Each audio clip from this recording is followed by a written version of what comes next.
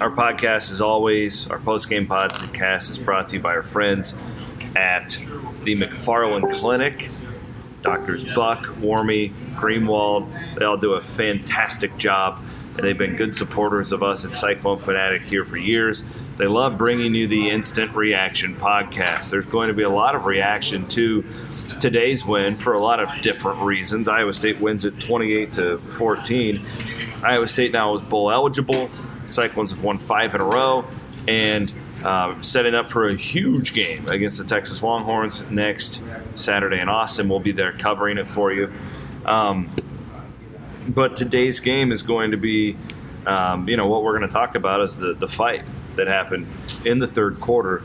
And from where I was sitting, I thought that the officials have to take a little bit of blame in what happened, only in the sense that, a couple of plays before that the skirmish went down 52 for Baylor, going at David Montgomery the way that he did.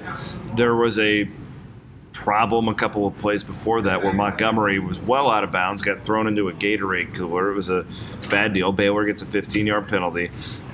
I was sitting right here with Jeff Woody, and we were talking about it, and we're going, there's going to be some retaliation to that. It was very obvious. You could see the next play, guys are going for one another. I don't know if anybody should have been ejected before. I actually kind of do, because it was really heated on the sidelines. We had a near fight there. May have been considered a fight by some people. I don't know.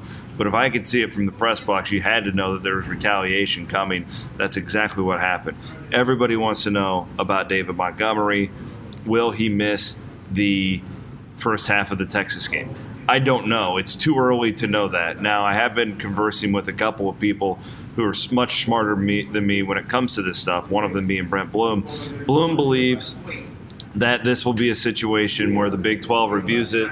They look at intent. They look at all that stuff. I guess my guess is, I think it's pretty clear if you look at the replay, David swung at the guy. And I guess it's going to come down to, does that really, does intent matter? Does the reason he did it matter? And if that's the case, then maybe he won't be suspended. But I do think that this is more of a black and white deal. And I would be surprised if David Montgomery's in the lineup for Iowa State in the first half against Texas next week. But again, I don't know. And I don't want to come on here and act like I do know anything, because I'm really confused by this as well. I've been reading the rule books and with the NCAA and all that stuff here over the last 20 minutes or so, and I can't find any clarification as to what. The one thing I can't find is a guarantee that he has to miss the next half. I have not seen that anywhere. So I do think that there's some discretion here that has to take place somewhere. Don't know exactly who makes that decision or when they make that decision, but I don't think that this is like an automatic, like targeting, it's automatic, you're out for a half of the next game. I don't believe that to be the case here. Let's talk about football. We're going to have a lot of time to dissect that here over the next few days. Iowa State gets out to a really good start. I thought this may have been Brock Purdy's best game all the way around. He was fantastic. The freshman quarterback goes 18 of 23, efficient, so good, 230 yards, a touchdown. He ran for a touchdown. He caught a 2-point conversion. I thought Purdy was fantastic. He would be my player of the game if I had to pick one today for Iowa State. I guess what's cool about it is Iowa State's bowl eligible, wins 5 in a row, and we can sit here and we can look at ways to get better. And Iowa State's defense got gashed a little bit today. It was interesting to watch. Baylor account for over 500 yards. But, man, there's a couple of stats that I think are just fascinating. First of all, the red zone. Baylor was only 2 for 7 in the red zone, which is amazing. And Iowa State held Baylor to 6 of 15 on third down. That is a classic bend but don't break. I know some fans get tired of hearing about that, but that is exactly what that is meant to do.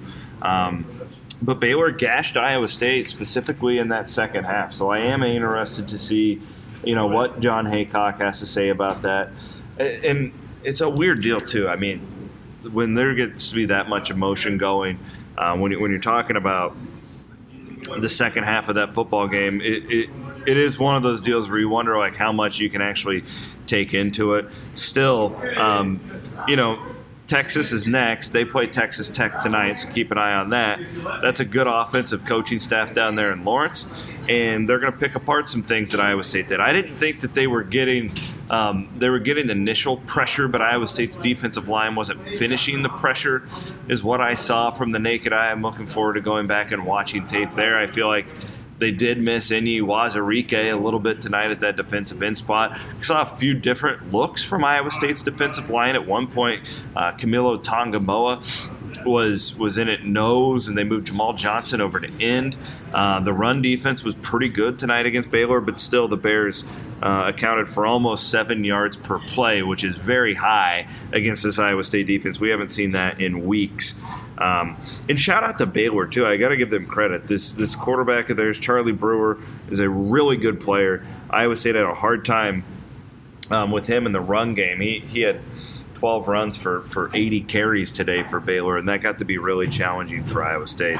But all in all, I mean, this is about what I thought. I thought it would be a workmanlike type win for Iowa State with the weather today. It was freezing here at Jack Trice Stadium. If you guys are driving home after watching that, shout out to you. It was a really cold day.